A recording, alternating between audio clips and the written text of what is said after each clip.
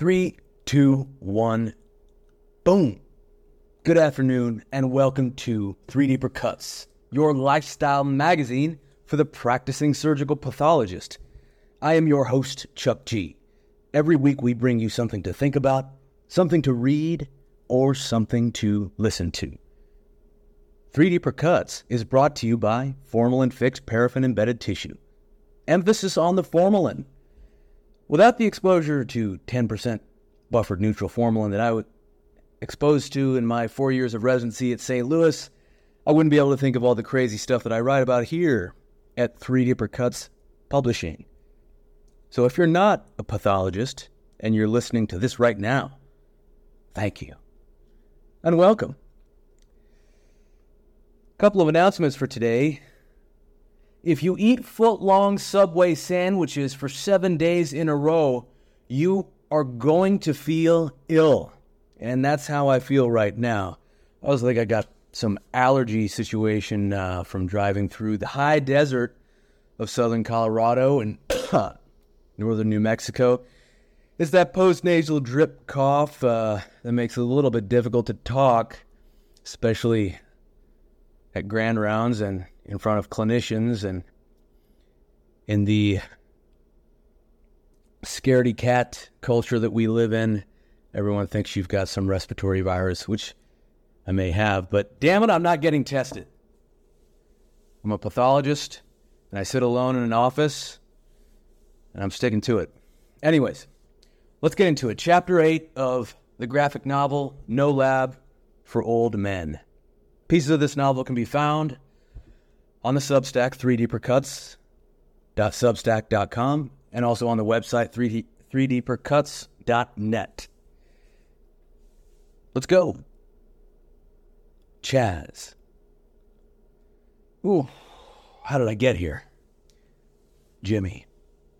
You act like that's an unreasonable question. Stop badgering him. Let him talk. What do you say we get out of here and get some coffee? It's on me. Jimmy and Ron exchange a look at each other.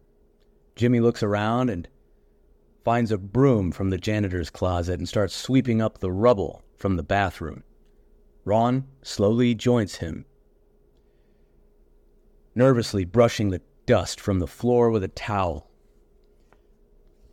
Chaz gets up, stands between them, and holds up his hands gently.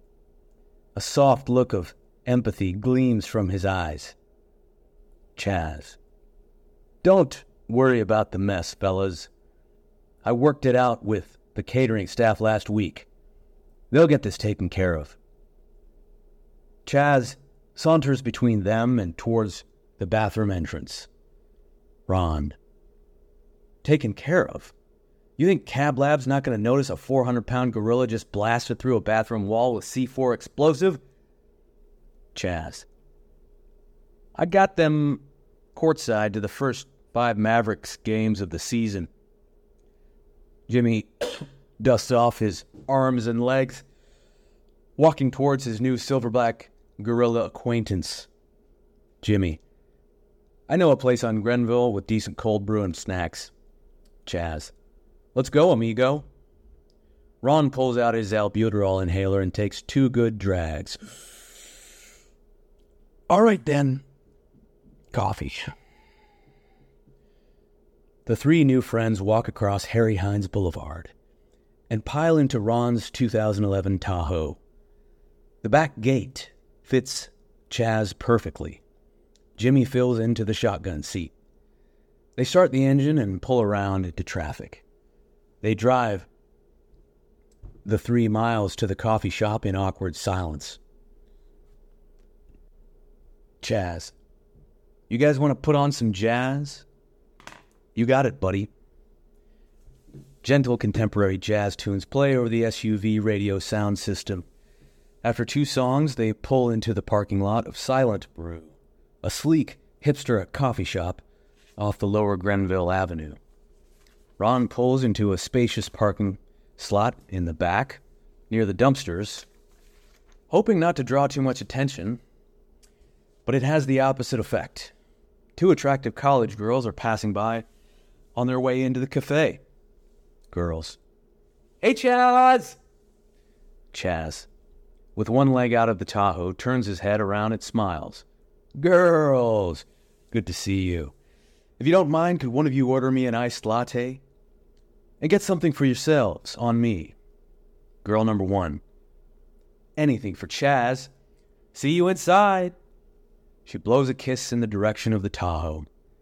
Jimmy, stepping out of the passenger seat. You know these people? Chaz. What can I say, Jimmy? I got friends. Chaz winks and slams the Tahoe door shut. Ron turns off the ignition and walks around the vehicle in surprise. Ron. I can't believe my eyes. Say, why didn't you have them order us some coffee? Jimmy. Ron, don't abuse the gorilla's magnetic charm. Chaz pulls Jimmy and Ron in close to him with his large, furry arms. All right, fellas. Odds are, you've never been in public with a 400-pound gorilla. Let me tell you something. It's important you stay cool throughout the whole time. Humans are weird about anxiety. You just walk in there like Robert De Niro in the movie Heat, like you own the damn place. Jimmy, you got it. And another thing. Ron, what's that? Don't touch the back of my head. Got that? Jimmy, sure, but what's that about? In the primate world, it's a sign of aggression. If you touch the back of my head, I won't be able to resist my biological urge to fight you. Further, it'll prompt other human alpha males in the area, assuming there are any in this bougie fucking place, to challenge me. And that won't end well. Ron, what are you so worried about? Chaz, I'm not worried about me. I'm worried about you. If we get into a brawl, I'm going to end up smashing some dude's head open, and it's back to the slammer we go. Guys like me, I'm already institutionalized from that basement at Cablad. Confinement suits me. But you people won't last in confinement. Jimmy. Like the guy from Shawshank Redemption? Chaz. Sure. Jimmy. Relax, man. Nobody's going to touch the back of your head. Ron. Not even a playful tap? Jimmy. Ron, stop. Let's just go get some coffee and hash this situation out. The three of them walk up to the coffee shop with a big Silent Brew sign posted out front. There's a Western-style patio with a couple half-empty Modelo bottles and some cracked peanut shells out front. Chaz casually walks in the front door. He looks at the waiter on one corner and the barista on the other. The barista gives a quick signal and directs Chaz with her eyes to the back of the seating area, where a small door leads to a private patio. Ron, whispering to Jimmy, man, this guy's got it figured out. Jimmy, you're telling me. The waiter leads the three of them to the back patio where the two girls from the parking lot are sipping frappe drinks and exchanging laughs about their work. Girl number 1. Chaz! Come here, you big goober! She gets up and gives him a sensual hug, lacing her arms around his furry torso. You were supposed to call me, remember? Chaz. I'm sorry, sweetheart. You know how things get in the immunolab with new antibodies? Girl number 1. I'll spare you the awkwardness of forgetting our names.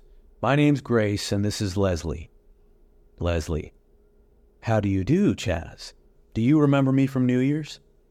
Chaz, smiling and glances at the waiter. Of course I do. New Year's, how could I forget? Grace. Forget? You silly Willie. Nobody forgets when you break into the Dallas Zoo and take off with one of the lions. Ha!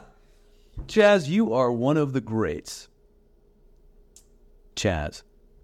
Let me introduce you to my friends Jimmy and Ron. Chaz ushers them forward and gives his friends chairs at the table. The 5 of them settle in around the large, irregularly shaped coffee table constructed of distressed wood. The girls provide a warm, friendly energy. The rich notes of fairly traded Arabica beans are filtering through the shop and off the back patio. Chaz is at the head of the table, near the sliding door. It's not crowded, but an occasional patron walks back and forth. Ron and Jimmy are on the far side, looking towards the shop. The girls are sitting opposite them. Ron: "It's not a slammer, by the way." Jimmy: "Pleasure to meet you, Grace and Leslie. Sounds like you know Chaz quite well." Ron: "They would tranquilize you and send you back to the research area." Grace: "The pleasure's all ours. Any friend of Chaz is a friend of the Uptown Girls." Leslie chiming in: "That's the name of our personnel company." Ron: "I don't know why you call it a slammer. They would never send you in there. You're an endangered species, for crying out loud." Chaz: "You talking to me?" Looking at Ron: "Of course I'm talking to you. No, the other 400-pound time-traveling gorilla on this patio." Jimmy: "Time traveling?" Grace: "Sounds like your friends have some unanswered questions, Chaz." Sipping the foam on her coffee with a sultry grin. Grace: "Why are you so secretive anyways? If I was in your shoes, I'd love to tell my story to everyone." Ron: "Fortunate gorilla." Chaz: "That's enough out of you, Ron. I've only known you 2 hours and you're already pissing me off." And finally, Grace: I don't wear shoes. My feet have a black leathery veneer which I'm proud of. Shoes are for you human savages. And yes, Ron, there was a time when my research classification afforded me exemption from some human laws. My patent expired 2 years ago, however. Now, if I screw up, they'll try me as an adult." Ron: "An adult ape or adult human?" Jimmy: "Jesus, Ron, would you just let it go?" Chaz, you can put an end to this discussion by telling us how you got here in the first place.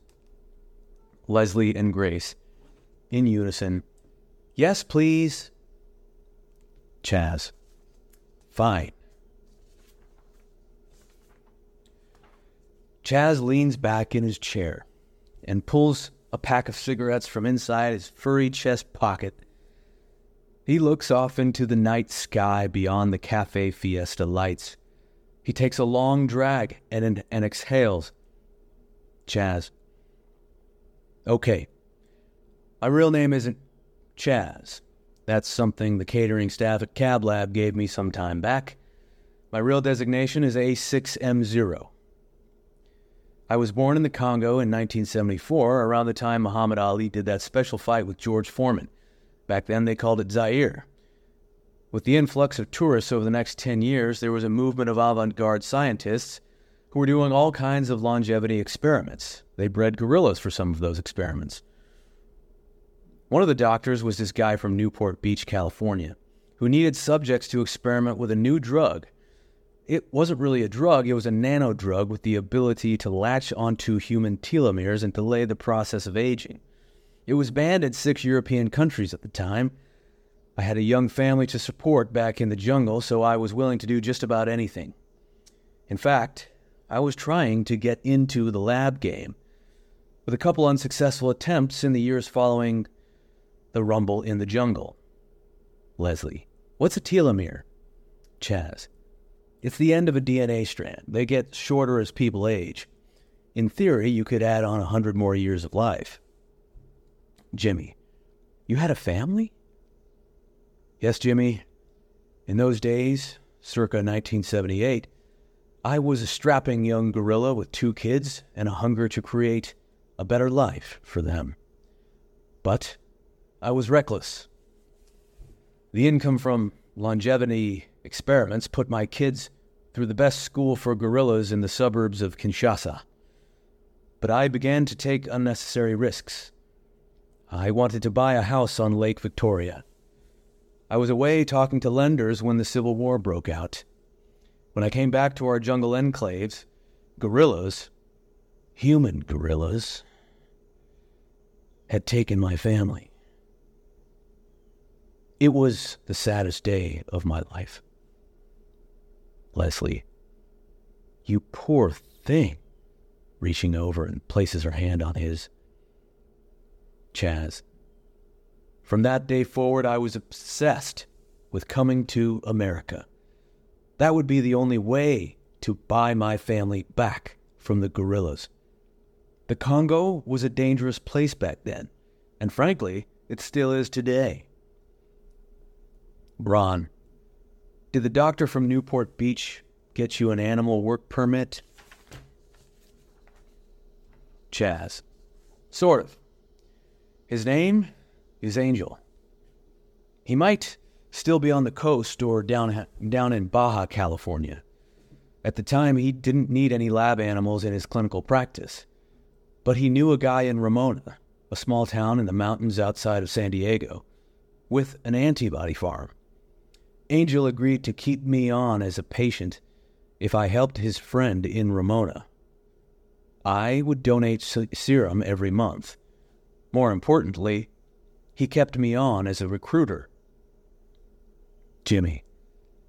Fascinating. Leaning forward. The so-called Brown Revolution was just beginning to take off in the 1980s. The demand for monoclonal antibodies was exploding. Mice, rabbits, and goats, they were all needed. The guy who ran the farm, Rob Laverne, was inundated with new orders and had big name university system clientele. Only problem was that he did not speak mouse, rabbit, or goat, let alone Spanish mouse, rabbit, or goat. Ron chiming in.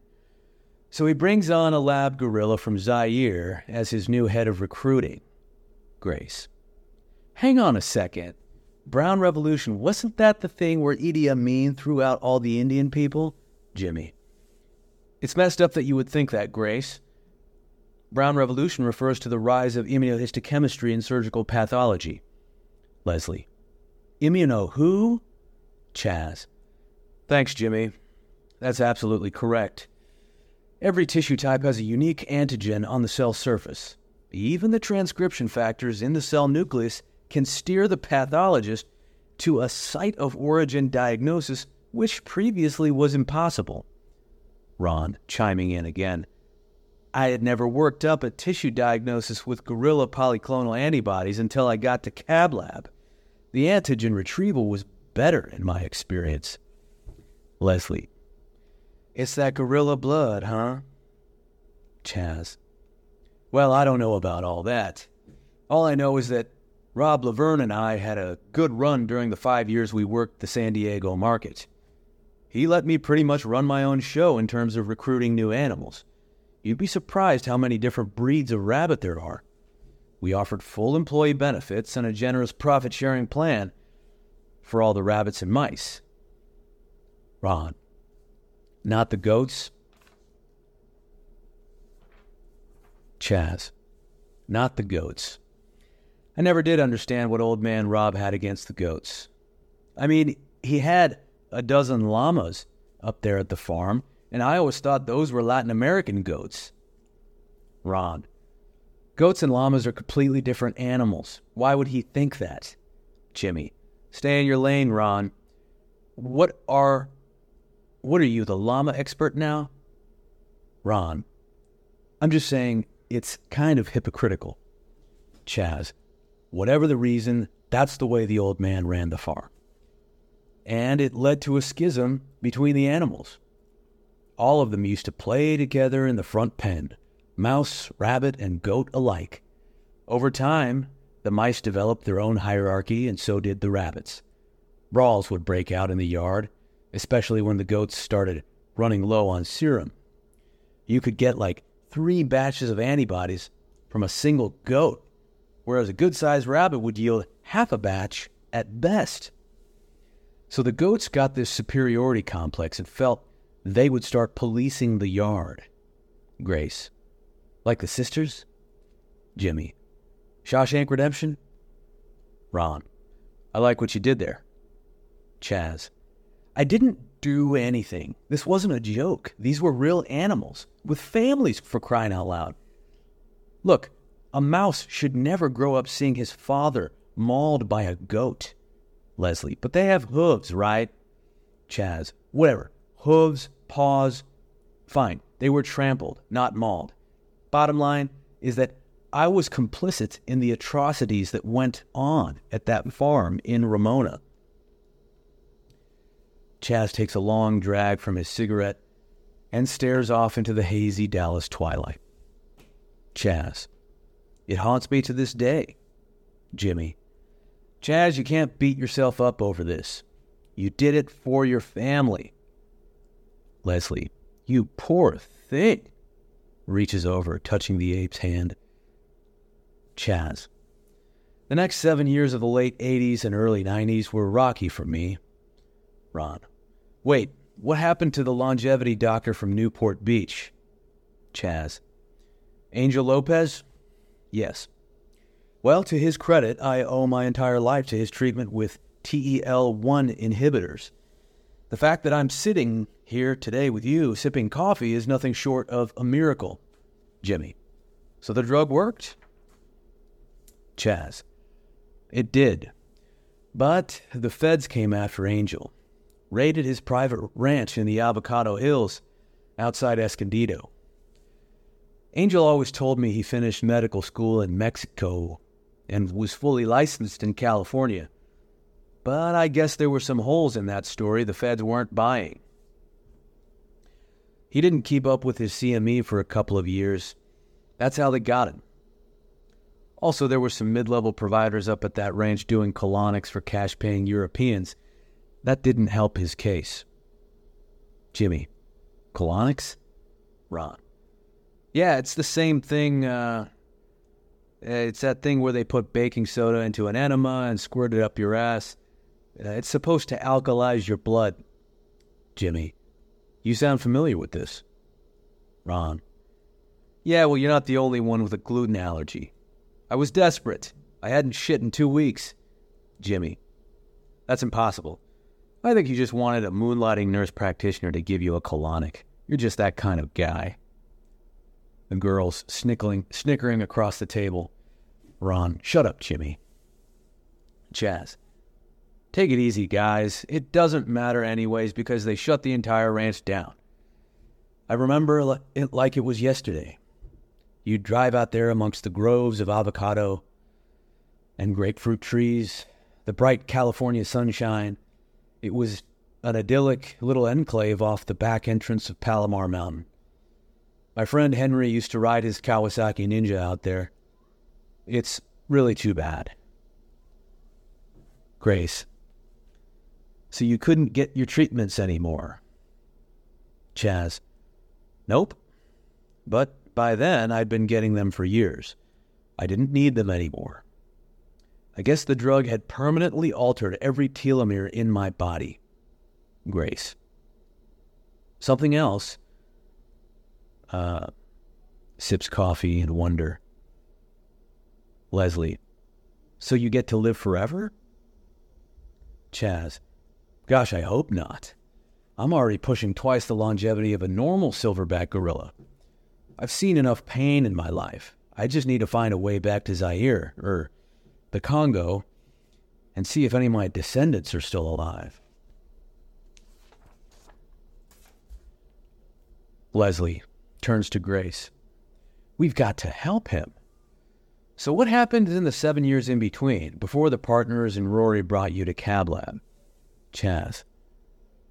I went down a dark path, Ron. Really, I don't like talking about it. I was doing odd jobs across Arizona and New Mexico, working construction and later as a line cook at a diner in Albuquerque. I got into meth. Some nights I would sleep beneath the rail cars outside of town when I couldn't make rent. Most of my savings I'd already wired back home to my family. Hopefully the funds actually went to my kids. I was living month to month in a studio apartment behind that diner. I grew to love the place. The owner got me into jiu-jitsu. I stopped smoking meth and put myself wholly into martial arts training. The gym became my family. Jimmy, 400-pound gorilla doing jiu-jitsu in the desert. Never heard that one before. So when did you meet Rory? Chaz, at work. One night I was covering the swing shift and this guy walks in. Crisp shirt, black hair, and tailored pants. He looked tired and hungry. The hostess sat him down. I could hear her laughing from where I was by the grill. The two of them seemed to have an immediate connection. The guy would come in and out of the diner over the next few weeks. One evening, I saw him in the parking lot on my way in. He was really extroverted, the kind of guy you want to talk to. So we got to talking, and he mentioned he works as a business manager at the lab over on the other side of Dallas. He said they were the biggest menu of immunostains in Texas and probably the Southwest. My eyes lit up. He could tell I was interested. So we went inside and shared a cup of coffee, told him about my background in research and my skill set I'd learned up in Ramona at the farm. He was impressed with my pedigree and also my work experience. He pretty much hired me on the spot. Said he could use a gorilla like me in Cab Lab in Dallas.